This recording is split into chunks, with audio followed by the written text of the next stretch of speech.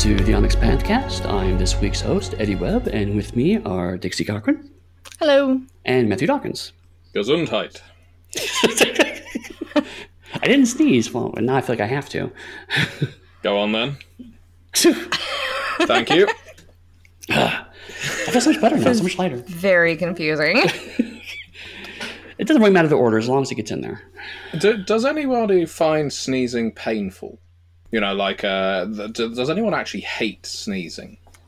Only when I'm having an allergy attack or something, because I have seasonal allergies. Mm-hmm. So, like, when it's like I've sneezed 83,000 times that day, Yeah. it can start to hurt. Or, like, if you have a sore throat, you know, sometimes it hurts when you sneeze. Yeah, that hurts. That sucks. So, like, not most of the time. Most of the time it's fine. But when it's like I've been sneezing for the past hour and I can't stop, it starts to hurt a little.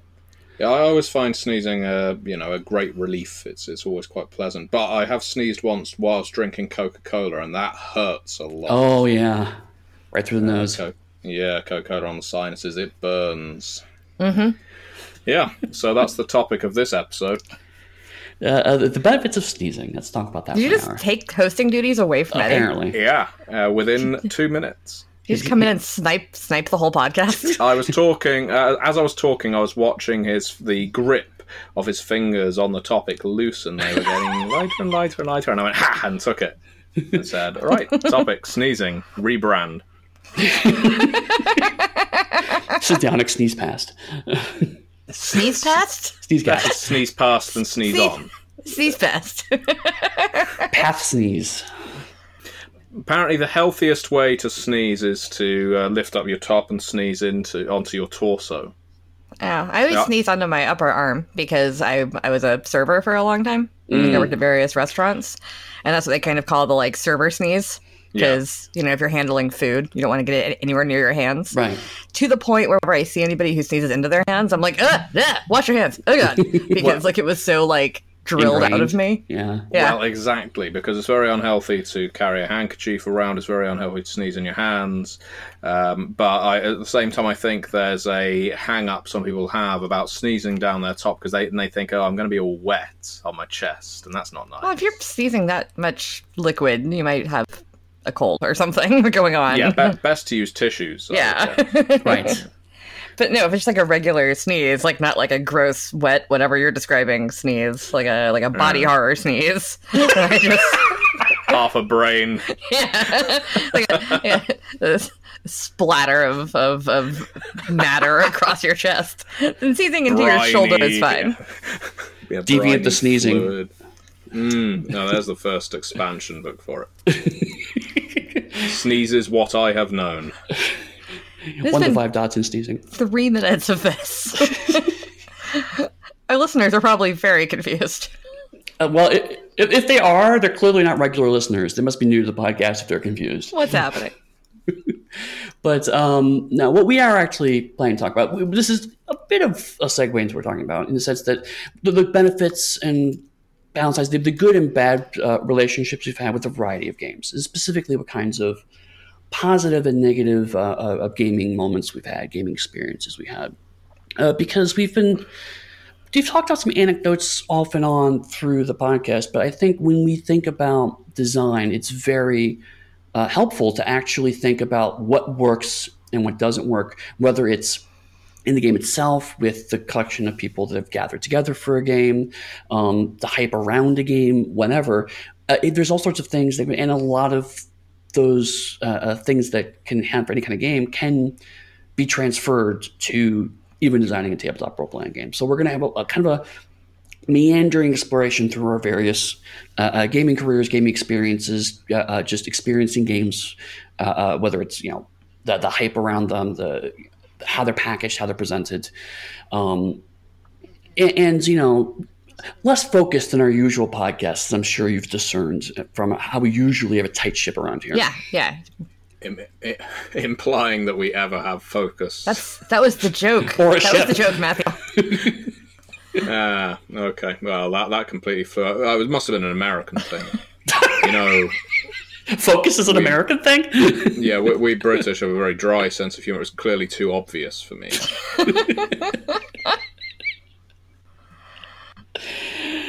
Well, then we're starting with you, Matthew, because since you clearly have a much better, more refined sense of what is good and what is bad. Let's start with video games, actually. Let's work our way out kind of in towards role-playing games. So do you think of a really noteworthy video game experience you've had in your life? Ooh, that's a good question. Should have come prepared, really, shouldn't I? I think one of the gaming experiences that really left an impression on me was the very first Resident Evil on PlayStation, or PSX, as we called it. And I remember when I played it, I was probably under the age appropriate to play it, but never mind that. And I remember the save music, the safe room music, and so on that has existed almost throughout every Resident Evil game, and how reassuring it was. And I recall in that game, I would go into rooms containing zombies, I would gun them down, and I would run back to the main hall. I would just keep going back to the main hallway in the Resident Evil mansion because no monsters ever entered the main hallway. Oh. And so it completely ingrained itself, sort of almost Pavlov's dog, that I would be able to return to this place because the music gave me a sense of reassurance. And even if there was a better save spot deeper in the mansion, I would take my ink ribbons all the way back to the opening hallway and save there, because at least I knew that the rooms immediately surrounding it would be cleared. And that may sound a bit odd, because these weren't they weren't respawning enemies. I was going through these rooms systematically, clearing them of monsters and puzzles to the best of my ability, but because I was approaching this from, I guess, a 12 or a 13-year-old's mind, I wasn't thinking about conserving ammunition. Right. I was basically taking enemies out by the seat of my pants, burning through ammo, missing a lot of the times I was shooting, to the point that when I finally started getting onto the harder enemies, I was unable to do anything about them. I had no ammo, no decent weaponry. I had just wasted everything on these shuttle runs through the mansion, killing things, running back, taking breath, saving for something like the 12th time. Mm-hmm. And it was definitely an experience that marked me, because it just gave me a greater rush, I think, than anything had at that point in my gaming history. Both from fear, I guess, excitement, expectation, and that sense of comfort, knowing a certain area is safe. Mm-hmm. And you actually touched on a point that I think is interesting. Talk about age appropriateness. I think even all of us here could probably even say that we approach things in the World of Darkness probably a bit younger than maybe we were supposed to. And I think a lot of our fans are really devoted fans. Fall in the same category where they approach these things, horror or whatnot, what earlier than quote unquote they're supposed to. But I think that we talked before, kids can actually handle horror probably better than adults believe they do, and also it gets under your skin in a way that it doesn't quite do as an adult when you're that young. So it's interesting to hear how that still resonates with you, and I think it's hard probably because you were a bit younger. It's quite possible. I mean, I've very rarely had that experience with horror films, for instance, where I needed to take a break from the action. And there were certainly movies that scared me when I was young, but it's only, I guess, as an adult did I ever have a horror movie that I had to stop partway through and think, okay, I need a breather now. I need to actually go somewhere safe where I can clear my head. And then I went back to it and finished it. But that's only happened once, and I'm not saying that in a sort of bravado way. It's just unusual to me that I've got this video game where it happened to me where I was about 12 or 13, and a horror film where it happened to me when I was about 22, 23 maybe. Dixie, what about you? You have any positive experiences with video games? I have tons of positive experiences with video games. I've been a video gamer my whole life. That's the thing. I mean, like, we had the video game episode, obviously. Right. So I've talked a lot about games I love. I've talked about my 10-year World of Warcraft history, which I will not get back into. Every now and then I think I want to get back into this, and I'm just like, it's not the same. I'll talk about two things then. One, why it's not the same. World of Warcraft was really fun for me for a decade because of my group of people. Because I had a really awesome guild and we had a lot of fun together. And then even when the guild like wasn't hanging out as much or wasn't online as much, I had a core group of like 5 really good friends I played with, and we ran dungeons together and we chat the whole time, and it was very social activity for me. And every time I try to get back into it, like everybody's kind of scattered to the winds. Most people don't play anymore, like the group I used to play with, and I don't really want to put in the effort to find a new group of people. Because my old group was so perfectly suited to me. Like it was very, there was a lot of gender parity. It was a little older than your typical like group of gamers. Like everybody was mostly, 30 plus. Trying to find that again. I just don't even want to. So it's like, that's why I did like it. And that's why I'm probably not ever going to get super back into World of Warcraft again. But to talk about a recent experience, I am 60 hours deep into Assassin's Creed Odyssey over the past couple months. Like I've been playing that almost every night for like a couple hours. And then I've had a couple, marathon weekend sessions where I've literally played at least once for like 10 hours. Which I don't do that often anymore. That's something I used to do when I was younger, and I don't often do these big marathon sessions any longer. But that game kind of grabbed me in the first hour or so. Like, really? I had a couple of frustrations in the very beginning because, okay, a little bit of history. I haven't played most of the Assassin's Creed games. I tried to play, like, the very first one at one point, and I was like, don't love this. And then I played a little bit of Syndicate, which is the one set in, like, Victorian-era London. Right. Which I do like. It was fine. I like that you play as a male and a female character in that because you're a brother and sister. Yeah. This is the first one where you get to pick your gender in the very beginning, and that's your gender the whole way through, I think. Oh, okay. I'm not sure if Origins was like that, because I know Origins also had a male and female main character, but I don't know if it switches like in Syndicate or if it's pick one. So sorry, listeners, don't grab me on that. But for this one, you get to start out and you pick the brother or the sister. You pick Alexios or Cassandra, and the voice acting is amazing all the way through. Most of the villagers and stuff you encounter just call you Misthios, which is like mercenary. So that's how they avoided a lot of the gendered language, which was cool. Nice. But there's this huge story within the game. Like there's a culture uncovering, and there's also naval battles, and also your character is super interesting, and it's interesting in a historical perspective for like Greek history and also Greek myth. And you're like sailing all the different islands. The map is huge. I'm literally like, I've beaten the main 2 stories of the game, and I still have 2 or 3 islands I haven't been to. Wow. Because I haven't needed to go there for any reason. Like, you can just go there for fun, but I haven't been sent there. So yeah, it's a huge map. It's during the Peloponnesian War. So like if you're like me and you're like a history buff, but you also like mythology, and you also just like really interesting characters, this has been a really, really fun experience for me. And it's been a long time since I got into this kind of game on this level.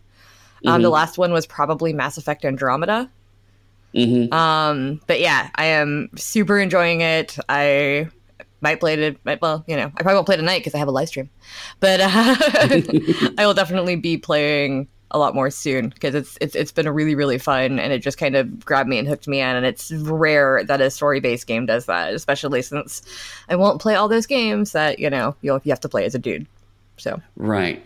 Actually, I'm curious because I've played a fair number of the Assassin's Creed games, and they have varying different relationships with the near future Abstergo storyline. How much of that is there in this new one? It's still, so this is the side version of that from what, so I've been talking to one of my friends who's been explaining some of the lore to me, because I don't know the lore as well. So this is kind of the side storyline where the researcher is named Layla Hassan, and she's looking for the origin of the assassins. So, like, I don't want to give any spoilers, but the Isu are important. And this is this game, because it's set in, I think, like 4 something BC, 431 BC. I forgot when it's set. But it is set before the Assassins and the Templars and all that really exist. So she is finding the origins of the Spear of Leonidas and the Assassin's Order in general, and kind of what kicked off the whole thing. So it's there, but I've only had, I think, 3 modern day scenes I've had to play. And they've all been pretty short. I had heard they were going to slowly pull back on that more. So it's interesting to hear that's actually happening.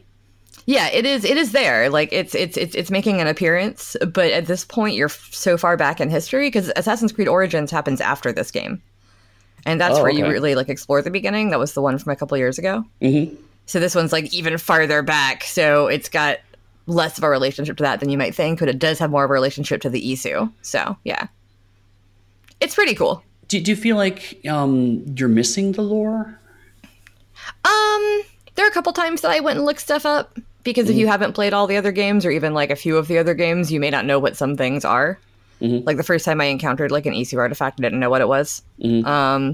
But I've, gone and read the wiki and also talked to people who've explained it to me a little bit. So yeah, I mean, I guess, but I still feel like I was getting a historically rich and interesting experience without knowing all that. Yeah, that's interesting because, I mean, it can be tricky when you're jumping in relatively cold to a game, a long-established franchise, and it's a latest game of the franchise. It can be equivalent to like picking up, say, a Vampire the Masquerade book and not having been played much in the past 20 years.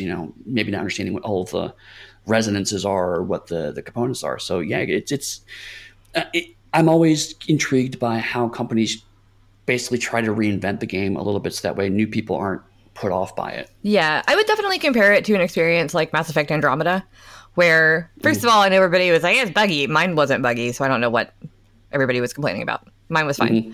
I honestly don't know, and I'm really sad that fan complaints have made it so we're probably not getting DLC, because I really loved that game. Yeah. But you don't need to have played 1 through 3 to enjoy Andromeda. You will see Easter eggs, and you will know a little bit more if you've played those 3, but like this is taking place a few hundred years after Commander Shepard. So Commander Shepard is a hero, and they do talk about, her a little bit, her in my game, sorry, for anyone that's confused. But she's, that's not important. You can still enjoy the world of Andromeda without knowing all the things that happen in 1 through 3. So I feel like this is the same thing where I might be getting a richer experience if I had played the other 1,200 Assassin's Creed games. Right. And then I'd probably be noticing Easter eggs that I'm not noticing, but I don't care because I'm still having a great time. And that's great. And that's, again, sometimes tricky. In fact, that leads to was probably my good and bad experience, which is Hitchhiker's Guide to the Galaxy. I played the original Commodore 64 version of text adventure Hitchhiker's game. And that thing is weird. It is, and I was a huge fan of the original books. I listened to the radio plays. I had read the novel. I was really into it, and so I saw that it was a game that was written by the original author. I was like, I got to have this. I begged my mom. She got me a copy of that game, and I started playing it. And I didn't understand that Douglas Adams wanted to play with people's expectations. So I started playing it as if you would go through the novel, and there's a certain point in time where the game just stops doing that. And it doesn't really telegraph it at all. And so I started doing the things that happened in the novel, and they just weren't working, and I got frustrated because I'm like, well, I was treating the novel like basically a walkthrough. And it just wasn't working, so I was like, well, this is stupid. And this was before even really hint books were a big thing. I mean, the one thing that was really available is there was a hint line you could call. And it was like 25 cents a minute that you could talk to and get hints on games. Infocom had that. And also they had the Infocom books where you could highlight certain passages to get hints. I couldn't afford any of that stuff. So I just kept trying, beating my head against the wall. And then finally I figured out I need to do different stuff. And so I stopped thinking about it as a novel, started thinking about it as an actual game, a puzzle. And then I got pretty far. And then I ran into the next thing that I didn't realize he was doing, which is playing with language. Oh, yeah. I know what you're talking about. There's one puzzle, and spoilers for a 35-year-old game, but there's one puzzle where you have to get past an AI, and you have to do something impossible. And so throughout the game, your inventory has been, you have this, and no tea. And it's meant to read like it's just a joke. He doesn't have any tea. And Arthur Dent, the character playing, bemoans the fact he doesn't have teeth throughout the whole game. But it's actually an inventory item. And so you can hold no tea in your hands. And if you then, at one point in the game, you do get T, and it doesn't remove no T from your inventory. So you can actually hold T in one hand and no T in the other. And the whole time it looks like it's a gag, then it looks like it's a bug. And in reality, it's by design. It's meant to be, you can hold T and no T to get past this thing because that's clearly an impossible thing to do.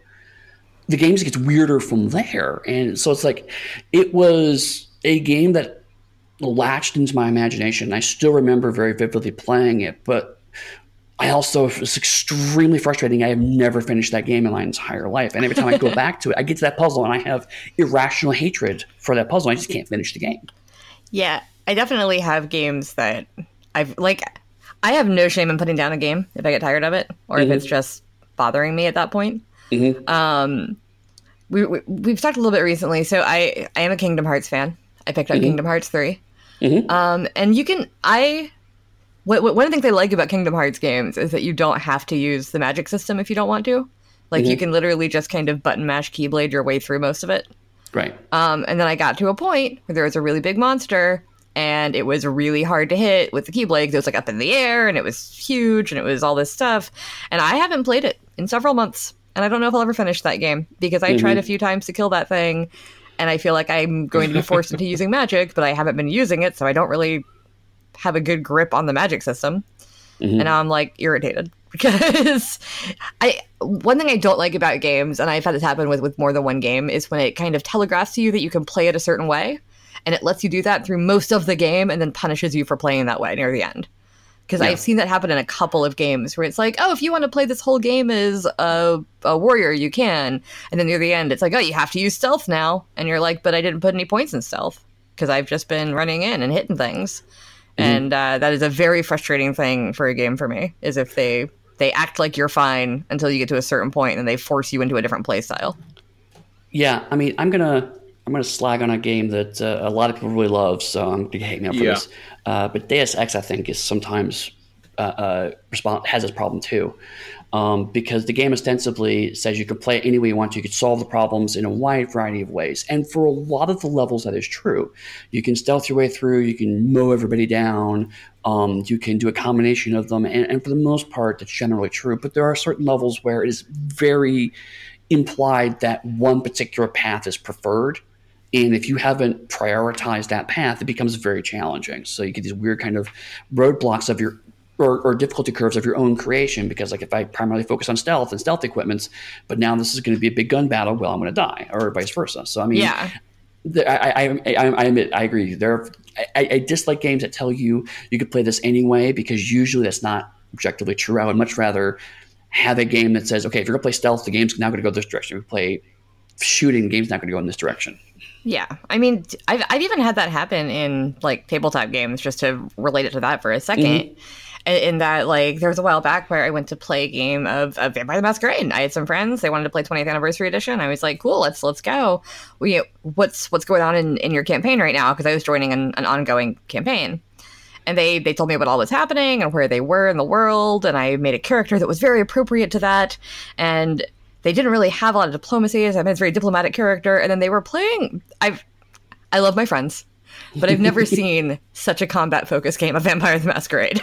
Right. I was like, this is not what this game is about usually. Like, yeah, there is some combat, but like, I've never seen a game where it's like mostly gun battles. And I'm like, my character doesn't have any dots in that stuff. Like, I made a very diplomacy focused type character because they were in an area of the world where they didn't have a translator and they needed like a guide. And I was like, oh, I'll make your guide. I'll be so useful, you know? And then I wasn't useful, and also they had a lot of trouble trying to figure out a way to bring me in because they kept just like doing this stuff where I was like, yeah, we should go talk to these people, and they're like, no, we're gonna shoot them all, and I'm like, why am I here? And like, yeah, it's not fun. I found that a persistent issue with games like D&D, to be honest. I mean, this extends to D&D video games, where if you take one of the Infinity Engine games like Icewind Dale or Baldur's Gate or even Neverwinter Nights, where it's advertised as you can pick any class from Dungeons and Dragons, you can roll your character up, and you should be able to enjoy the plot. They should state in the manual, if games even have manuals these days, that if you want the easiest mode, choose a fighter. If you want a challenge, choose a spellcaster. Yep. Because these games are not designed for you to play first-level spellcasters. I have no doubt these days that there's more thought put into how to make these characters survive, but usually in all of these games, to introduce you to the elements of the system and the setting, they'll put you up against a monster like a bear or a pack of giant dire rats or something like that very early on. And if all you can do is hurl a magic missile and maybe a chromatic orb, there's a bit of second edition for you, you can expect to die very early on. And I find when playing D&D tabletop, a lot of people run D&D where every single combat is a fight to the death. Mm-hmm. And I really hate that in RPGs. I've got to be honest, it's one of the things I find so boring as a player. The idea that if the party is on the verge of a hill and in the valley is a goblin village, that we have got to massacre everyone in the goblin village or they will massacre us. Because if there is someone in the party who's playing a bard or even a sorcerer with charisma maxed out or a paladin, and that paladin isn't just a bloodthirsty psychopath, they should have the opportunity to use their charisma-based skills outside of an urban environment. And I think that mental division a lot of people make with D&D, where as soon as you leave the confines of the city, the social characters are less useful, really limits the potential of a game where you can take hostages, where they might take you as prisoner, where you can ask for information. You know, we don't want to fight with you, goblins. What's over that hill over there? And try bribing them with gold, you know? Yeah. It can make role-playing so much more interesting if you start using those social attributes. Well, I'm going to put a positive version of that then. Ooh. In my last D&D campaign, which I have talked about on here, where I played Jane Giantsbane, the halfling ranger who was raised by dwarves. She was very cool. And by the end of the campaign, I had tamed and befriended several animals and goblins who were all part of my retinue. Because... there was one I was good. So she was chaotic good. So she was very enthusiastic about killing evil things. And she was going to kill a goblin. And there's a goblin in a pit and she couldn't shoot it. I kept rolling like 2s to shoot this goblin that was in a pit, like literally. And finally he struck a deal with me and I was like, yeah, okay, cool. You can carry my shit. And then I found another one later who had been a servant to like a super bad guy. And I was like, you can come too. And then by the end of it, there was a list of there were 2 goblins who were my friends. There was a sentient mimic, who was my friend and carried my stuff. She didn't like anybody else in the party. I had a tiny flying snake because I was a ranger and I got a pet. I had a dog that I rode, whose name was Ambrosius because of Labyrinth. And then I also had 3 wolves, but the 3 wolves weren't allowed into any towns, so they ran off into the woods at my urging. And then we called them Chekhov's wolves because we knew that at some point we'd be in trouble and they were going to come back and save me. So we used a lot of charisma-based powers in that outside of towns, which was really fun.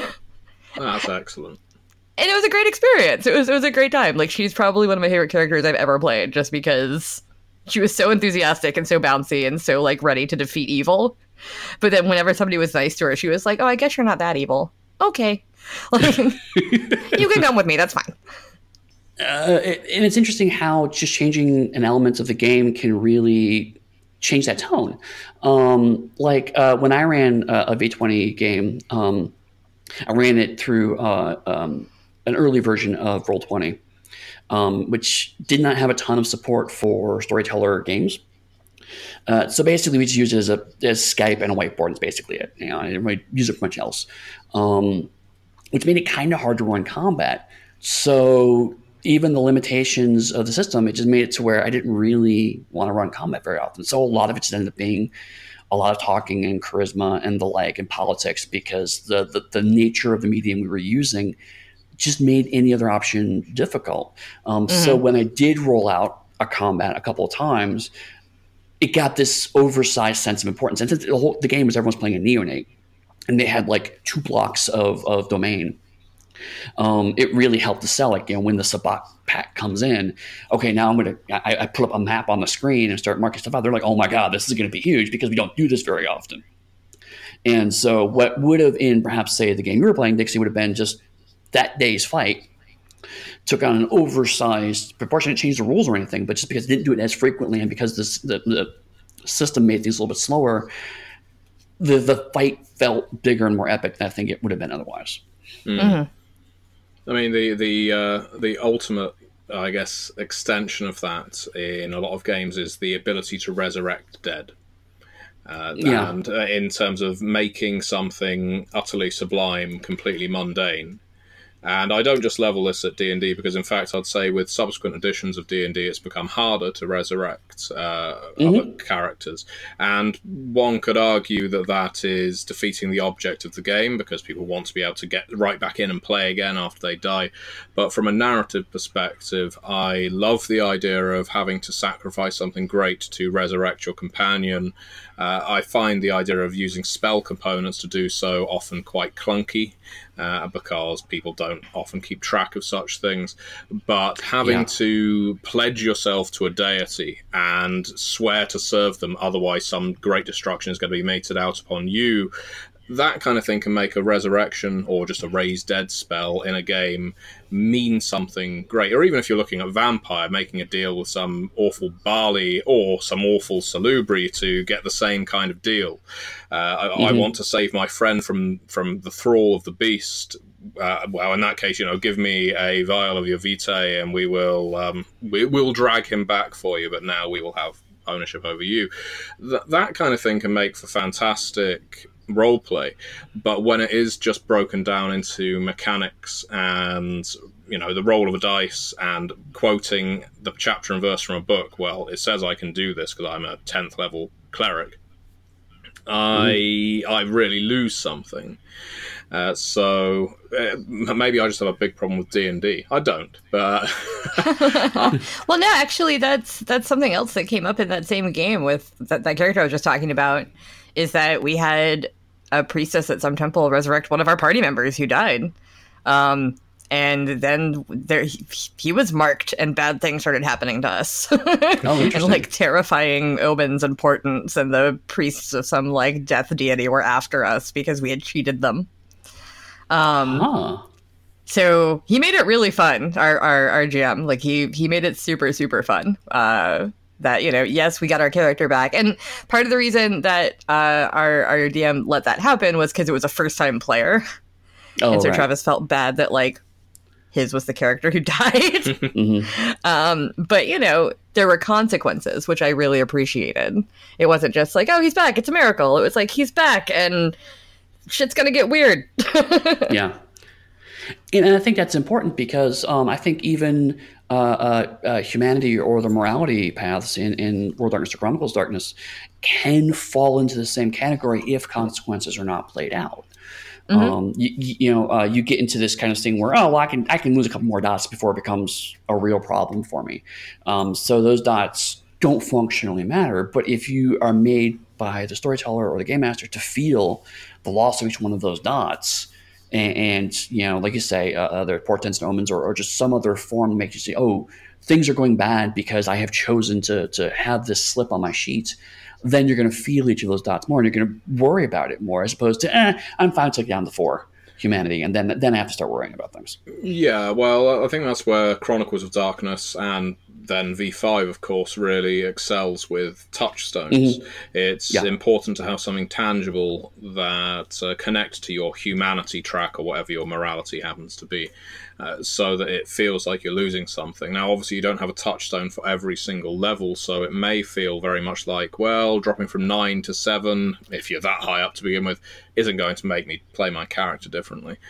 But having some of those roadblocks on the way is actually something we've done in Let the Streets Run Red.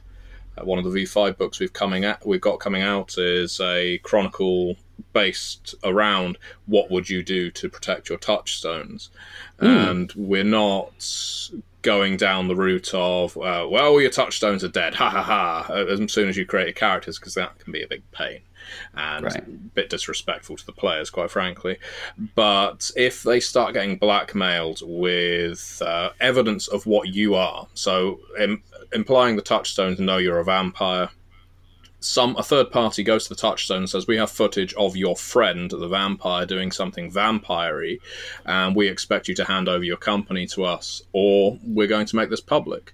So it isn't just about how much you care about your touchstones, it's about how much they care about you, and the strain it can put on that relationship when people start exerting blackmail, threats, ultimately deadly force potentially in the game. So we've got one of those very street-level chronicles in the book, because I think playing with that humanity is an integral part of a game like Vampire. Yeah, I agree. And actually, it reminds me, to touch back on video games real briefly, it reminds me of my experience playing Vampire Bloodlines. Because, again, spoiler for a 15-year-old game, there is a female ghoul that you can acquire during the course of the game. And she just does what you tell her to do at a certain point. And it was, at first I was like, oh my God, this is so objectifying. And then I realized that was kind of the point. Because I was a player was getting uncomfortable with some of the stuff. And I'm just like, it was a weird moment of, I can't tell if the designers intended that way or if it was just that late 90s, early 2000 game design era. But it got me really thinking about the consequences of my actions, even though the game itself was not really recognizing them, but the way it was portraying those choices to me, it was giving me an entire dialogue, and I was probably reading way more into the game than when this started happening. So I had this moment as a designer going, I think I know what's happening here, but as a player, I'm having a much stronger emotional connection to this. And I just eventually let her go free. I'm like, I just can't do it anymore. It's like, we're done. Just go do something else. I've always thought that was intentional, like on the design part. Like when you really think about what it is to have a ghoul, especially a ghoul of that, closeness, who like lives in your apartment and does your things for you, like you have a slave. Yeah.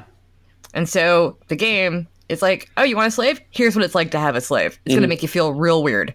Because it's not, it's uncomfortable having someone who will do whatever you tell them. That's a strange feeling. You don't want that, So, I've always thought that was intentional, because I know I have a couple of problems with Bloodlines, which is mostly its 90s design choices, like the starting outfits for most of the women. Yeah, sure. Yes, they get better as you get better armor, but I don't understand why everybody has to have a midriff in the beginning, you know? Anyway, past that. But, like, that's one of those things that, I kind of rolled my eyes at it at first, too, especially because you can put her in all the different outfits, all this stuff. And, then later I was like, I think they were trying to creep you out with this. Because some of the dialogue choices indicate to me that they were definitely, like, trying to push it a little bit to see what the players would do. See, I've never been sure either. I think we've obviously all picked up on that as a theme, or how uncomfortable it is to have a ghoul in that game. But I don't know. I feel like it would have been helpful to me as a player for another character in the game to remark upon how disturbing it is for you to have a ghoul. And maybe that's just me needing it sung in my face. But I guess it's the kind of thing we could find out if we did a bit of digging, how intentional it was. But that's an interesting conundrum. I'm not sure how intentional or how by design it was that was supposed to be uncomfortable, or whether it's Heather, isn't it? I think that character. Sounds right. Yes. Yeah. That is her name. Is basically an automaton until the point that she probably dies. I'll be thinking about that now. Yeah, well, and I think that leads to another interesting point, is that like with my comments about the Hitchhiker's Guide games, sometimes as a designer you can't always anticipate how it's going to land with players. All you can do is kind of just design the best you can and what you think is going to make the most sense and how it's going to be appropriate. And sometimes it lands wrong, but in this case, I think even if it was intentional, you're right, it was perhaps a slightly flawed implementation, but it still landed, I think, higher than perhaps it intended to be. The result ended up being stronger than the initial design may have accounted for. And that's always really, really exciting, or like we talked about with Dixie, when you're talking about the consequences of the person being brought back to life. It's like that's a stronger resonance, a stronger play that core D&D doesn't necessarily account for, but it leaves room for that. And it allows that kind of exploration. And that's where I think games become really, really interesting, is when people can add more into it, whether it's a single player reading more into what's going on the screen, or a group picking up a concept and really riffing with it, even though the game doesn't necessarily lay that down. That's where things get really exciting, or can go really, really wrong. So certainly there are no end of games that's let's optimistically say they had good intentions, but they put something out there or it lands wrong, and it seems trite, it seems cliche, it seems bad, it's stilted, or it's just frankly offensive. That happens too. But Dixie, you talked about your RPG experiences. When you get to yours, Matthew, what's one noteworthy positive or negative RPG experience? You've given us some examples in the past, but I'm curious if you have another one that sticks out in your head. Sticks out of my head as well. Like some bizarre... Yeah, like a spike. Yeah, like I've been in a dreadful traffic collision. An RPG that has left a positive or negative experience. I'm sure there are some. So no, they're all entirely neutral. Every RPG you ever play, you feel completely neutral honestly, about. I find tabletop RPGs quite dull. You're in the wrong business, my friend. Yeah, how did I fall You're also a really good actor. Look at all those videos you've made about how great tabletop RPGs are. Yeah, that's a living, isn't it? You're a much better actor than I realized. I remember playing a game of Anima. I don't think it's in print anymore. Anima is a tabletop RPG. It was made by a Spanish company, the name of whom escapes me. And it's a game in which you are very much playing Final Fantasy-style heroes with ridiculous hair, ridiculously sized weapons, and amazing magic. And my character was an illusionist. I'm going to tell you all about my character. My character was an illusionist by the name of Thaddeus Conundrumus the Confounding. Wow. And he had this long nose, a moustache that was curled on either end. He looked very Dali-esque, and I drew an illustration of him where he had a dead rabbit falling out of one of his sleeves as he was casting a spell with a very stage magic wand. It was great fun. It was one of the best characters, most fun characters I've ever had to play. Mm-hmm. And I remember the GM was so accommodating to everything every single player wanted to do in that game of Anima. There was an overarching story, and we followed it loosely, and it was a fairly typical fantasy styling where there was an army of monsters / undead / something else coming over the horizon, about to attack your home city. You've got to recruit a band of Knights of the Round Table sort of thing, defend your city before the horde reaches you. But interspersed throughout all of that were some brilliant character studies of the things our characters wanted to do. So I was going around hosting shows, because ultimately my character was a stage magician. And he could cast no spells that could have a material effect on the enemy. He was purely an illusionist. And I remember my character's aim was to basically become as high in society as possible, get as many plaudits and as much money as possible. He wasn't by any means noble.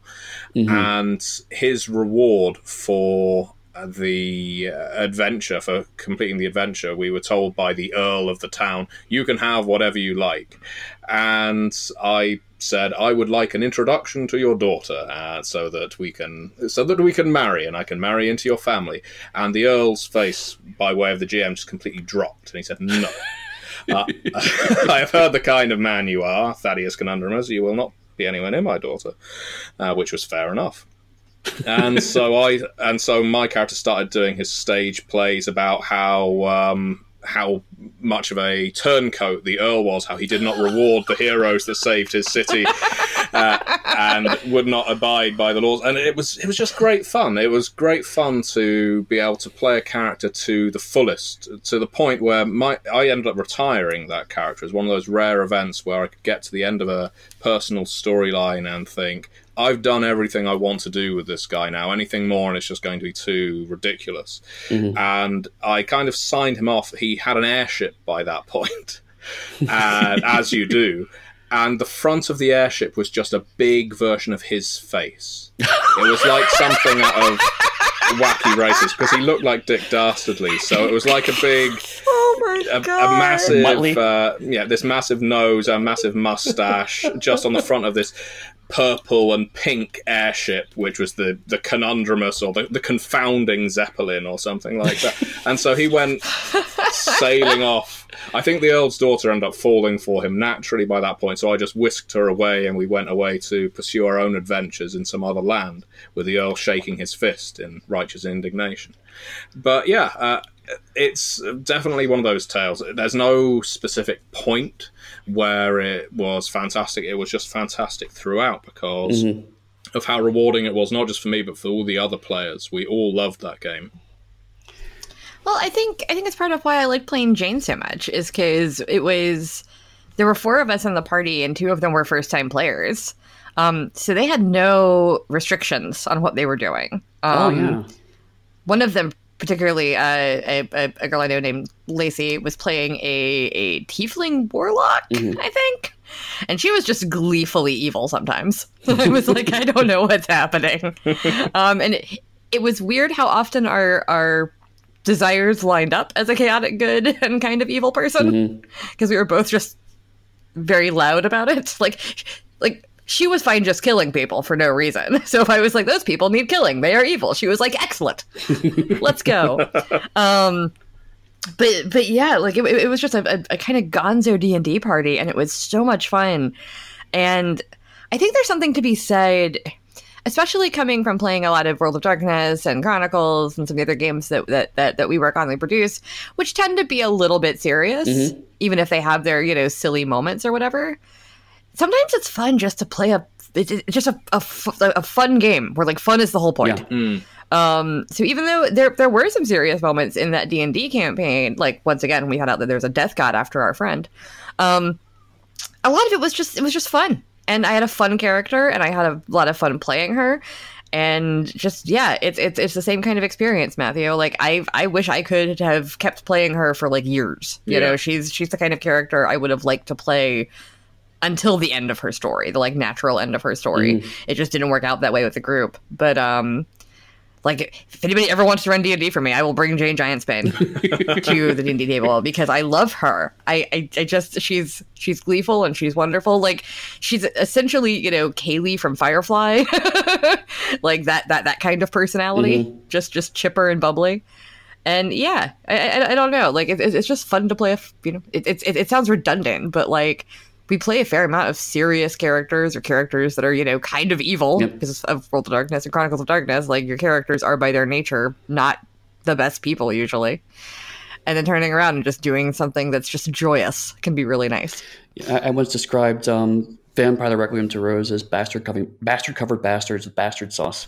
So yeah, I certainly understand that. But I've heard people say that's one of the reasons why they like playing Pugmire, for example, is because it is so totally different. And it's, it's like clockwork. Every time someone plays Pugmire, the first hour or 2 will be the dog or cat puns. And then the next hour or 2, you're just having fun with the game. And then you say, oh, hey, there's actually, now that we've played a game or 2, underneath it, there's actually a serious game if you look, But they're just enjoying the experience. So, I mean, there's definitely room for both. And sometimes that, it's amusing to me when the fun kind of changes the shape of the story in a positive way.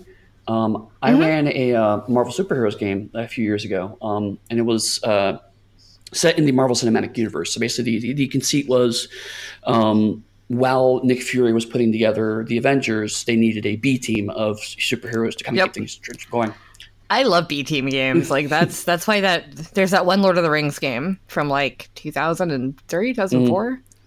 That was perfect because of that, because you were just running alongside the main game. Anyway. Yeah, exactly. That's all B-team game. And so I drew a lot from the comic book lore, but I want to make sure the players didn't necessarily have it. It's like they're called the Invaders, and there's a whole reason for that. But the pitch to them was like, I'm tired of playing vampire. I'm tired of running vampire games. So we're going to do a superhero game.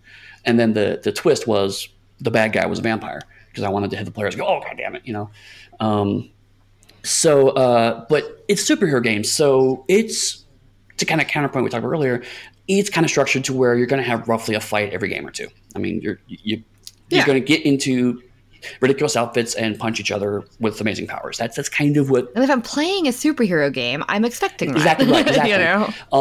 But one of the guys chose to play Iceman, Bobby Drake, and he was a 17-year-old kid.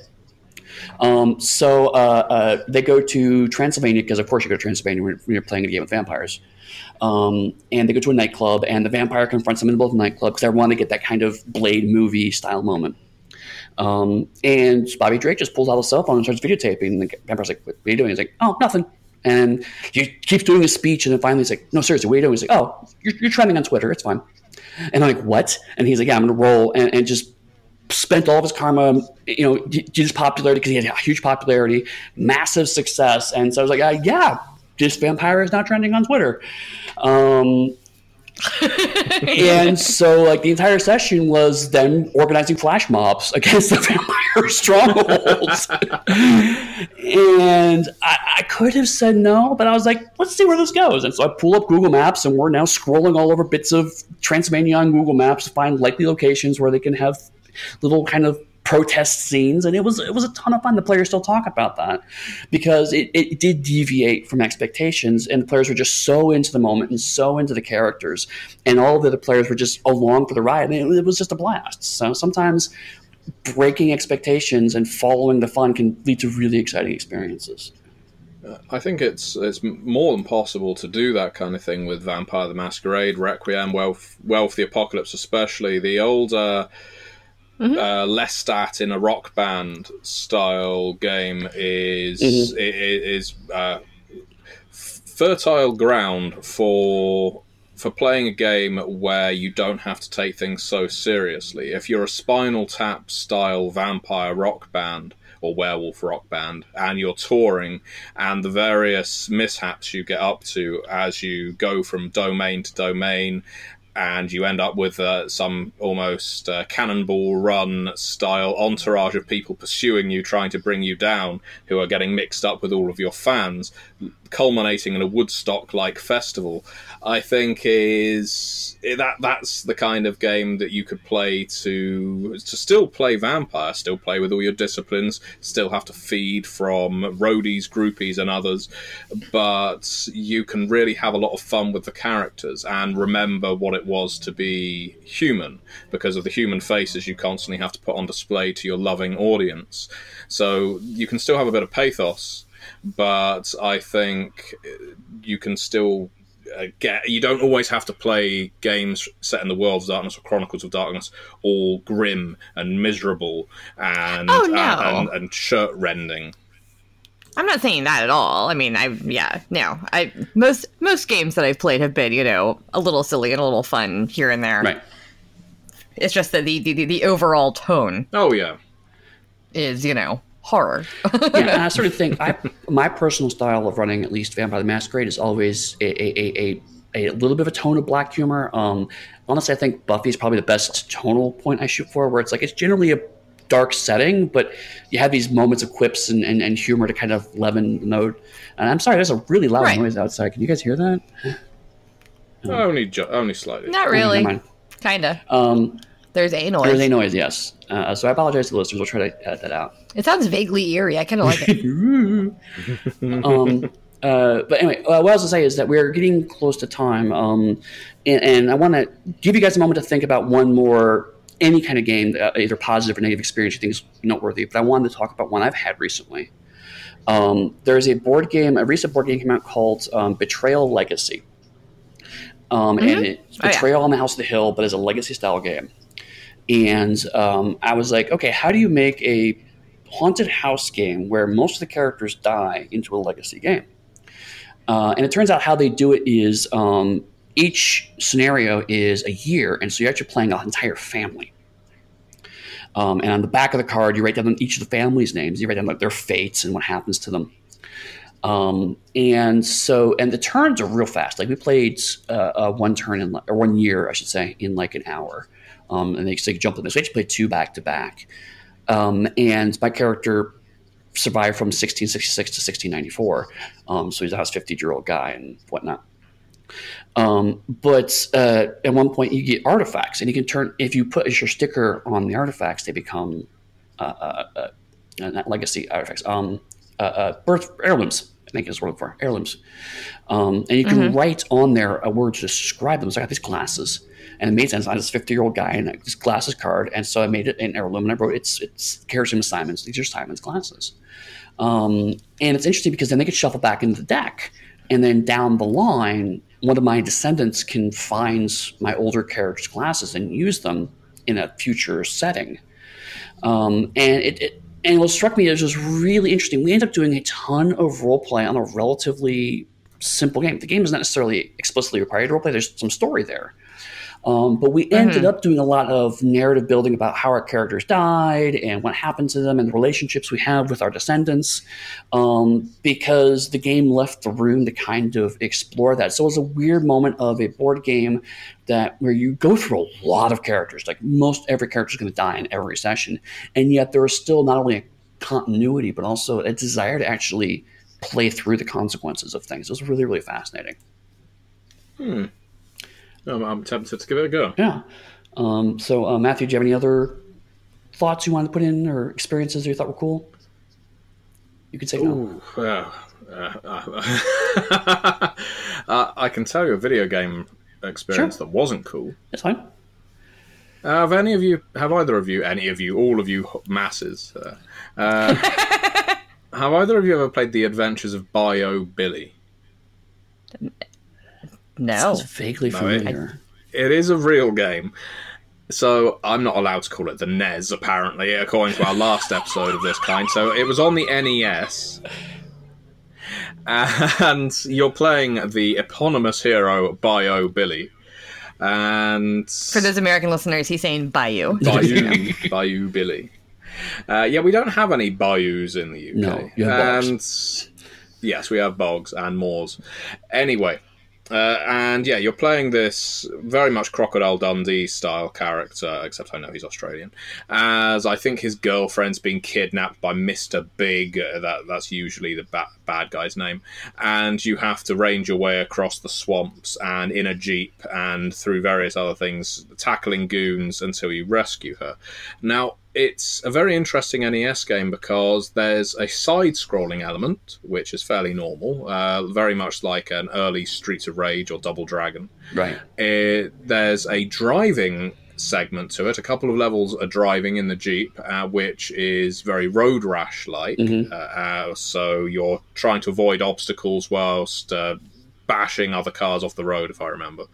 And there's also a first-person shooter element, which is like Duck Hunt. And the issue with that game, as well as the ridiculous difficulty in the side-scrolling element, where if you are not in the exact frame, your blows will not hit the enemy, but they will completely destroy you. Right. Is that if you don't have the required accessories with the NES, so the light gun, for instance, and the turbo controller, and the steering wheel, for those individual elements, which are all in this one cartridge, you will suck. Oh, wow. It's almost impossible to complete the game unless you have bought those separate hardware accessories, which cost a fortune back then. Yeah. Probably cost even more now if you're a retro gamer. So I remember this was one of the first games I ever owned, and getting so frustrated when I was about 6 or 7 years old because I thought, the car part of the game looks fantastic, but finding it completely impossible to do. And in terms of how it informs me from a role-playing design perspective, what that tells me is you always need to give the players the tools they need at the very beginning of the game, whether it's in character creation or whether it's up front in the systems chapter. Don't bury things. Don't bury the lead, as they say. So I just looked this game up because every time we talk about something that I don't know about, I have to look it up because we all have supercomputers in our pockets. And I want to tell you a few facts about this game because I'm actually kind of fascinated right now. It was originally a Famicom game called Mad City. and and apparently it got changed a lot when they localized it. Okay. So the NES version is harder than the Famicom version. That's the enemies are more aggressive and have more health. Wow. And in the Famicom version, you get like a health gauge in the driving stages, so you can withstand collisions, which it doesn't have in the NES version. No, you hit a road sign and you blow up. Also, yeah, exactly, which is not how that's not the original game. And then the Famicom version also has 4 possible endings, and the NES only has 1 apparently. Oh. And they also made the game's heroine sexier. Of course they did. They gave her less clothing. But more facts about this, though. Archie Comics published a comic book series based on this. Wow. In 89 to 90. And on Captain N the Game Master, which you may remember, Yes. Bayou Billy showed up. He looks kind of like Crocodile Dundee, and he was voiced by Gary Chalk of Transformers and Beast Wars fame. Wow. So... Huh. That is, there were a lot of really weird little facts on the Wikipedia page that I was like, really? Really? Well, so the only reason that game came back to mind is because I have all my old Super Nintendo and Nintendo games pretty near me, so I can always see the titles. And yeah, that I had no idea that it was a game with such a complicated past and that much trivia. There we go. So I feel justified, vindicated in its difficulty now. Clearly it was unsuitable for a 6 or 7-year-old to play, or indeed anyone to play. Human consumption, yeah. Yeah. If because I like to recommend other podcasts on this podcast, because I keep doing that. There's a great podcast that I've just started listening to. It's fairly new. It's only like 5 or 6 episodes, called How Did This Get Played? Where they play a not great video game and then talk about it and talk about why it's not great. And it's a fun little podcast. I actually really enjoy it. I don't know. They classified How to Fool Boyfriend as a not great game, and I disagree strongly. I told you that was the one episode I didn't quite agree with. And it was because none of them that played it got to the satirical and like got to the meat of the game near the end. Right. Like all of them were just like, I don't get it, it's pigeons. And it's like, well, they also weren't familiar with dating simulators. It was a whole thing. Right. Like or visual novels. Like they like weren't familiar with visual novels, so they were like, this game's boring, you don't do anything. And it's like, it's a visual novel. Right. That's what it is. That's the genre. But in the most recent episode, Eddie, that I listened to, they actually got into what is a game. What? And I was like, we've talked about that. Yeah, did it come to an answer? Pointed them towards us. They did not really come to an answer, aside from the fact that to be a game, that there has to be a lose condition. Or a way to fail is one of the things that they think. Because they played a game that has no failure. And they were like, it's not a game. It's not a game. It's just it's a flying simulator. It's not a game. You can't call it that because you can't fail. You can't lose. Huh. Well, that's something for you to mull over while you're at Gen Con, Eddie. There you go, yeah. Did you have any other last impressions you want to bring across? Oh my god, I have so many things that I like. I will say that I think I've come to the conclusion that LARP is not for me. Okay. Aside from maybe very specific LARPs, because I'm going to say a little bit. I don't think freeform LARP is for me, if that's the right classification. I want to have a character sheet or powers or something. So the so-called quote-unquote Nordic LARP. Yeah, sure. I want something to do in the game besides make everything up out of my brain. I have played a LARP that I really loved, where I was given a character sheet and I had powers and I could use them and I knew what my character's strengths and weaknesses were. And I have played a few LARPs where I had no clue what was going on or how to get anything done or what the point was. And I don't like that. Like, I like a little tiny bit of a narrative push. So I don't know if it's bad, because so many people do love them, and that's great. You go do you. I'm not trying to yuck your yum or anything. But, like, I don't think I like that, because if I wanted to do improv, I would just go do improv, you know? And doing some improv based on a character sheet is fine, or based on something besides just a backstory. Like, I want to know if my character is stronger than the other characters, you know? Absolutely. And I think it's perfectly valid to say this play style is not for me. I wish more people would do that online, as opposed to just like, this game sucks. No, it's just not for you. It's not to your tastes. Exactly. There are many games out there that are just not to my taste, and that's fine. Mm-hmm. I mean, I know you've talked like how much you really love Skyrim, and it's not a game to my taste either. But I completely respect that Skyrim is an amazing game. It's just not for me. Mm-hmm. So cool. So if people wanted to talk to you, Dixie, about your game preferences and what you're playing lately, where do they find you? Dixie Cyanide on most social media or DixieCochran.com. Although I'm not sure the contact button is going to my email and giving me notifications, so I'm trying to fix that. So if you try to contact me via my website, I apologize. I'm trying to go through that now. Yeah, it's like going to my personal Gmail account instead of, because I wanted it to keep it separate from Onyx Path. Right. But then it's like going into like not my primary mailbox. Oh. It's going into like promotions or social or something. Or updates or whatever all the other inboxes are. And I'm like, I should fix this. So sorry if you've tried to email me. I'm fixing it. And Matthew? You can find me on MatthewDawkins.com, where the contact button is working. And you can It's working. It's not going to the right inbox. And you can also, and I recommend you do, subscribe to the Onyx Path Twitch channel, which is going to have a lot of content coming up now and in the past week. We are launching our Twitch presence in earnest, and so highly recommend that you subscribe. And I've been changing around my social media and online strategy a bit. So by the time this goes live, if you go to pugsteady.com, it should have all the things you need to contact me with. I'm doing a bit more of a divide between personal and professional, and so part of that is just pointing everyone in one place. So Pugsteady or EddieFate.com, they'll both go to the same place, and that's where you can contact me.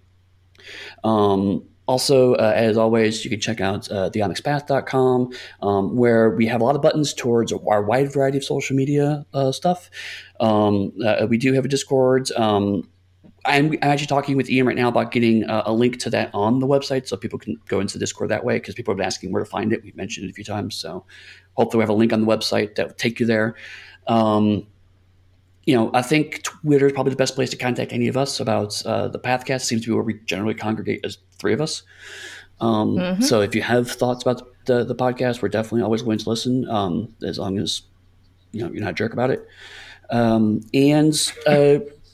Just thank you for continuing to help us out. I mean, I just realized the other day that this is going to be right around episode 65-ish. So we've been doing this for quite a while now.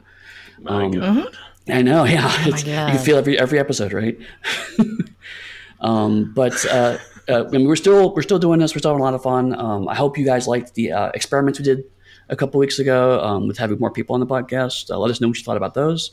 We're continuing to try new things with this, but we also want to make sure that we're just doing stuff that amuses us too. And sometimes we do episodes like this just because it's fun to just talk about things that we enjoy. So thank you for listening, and as always, many worlds, one Pathcast.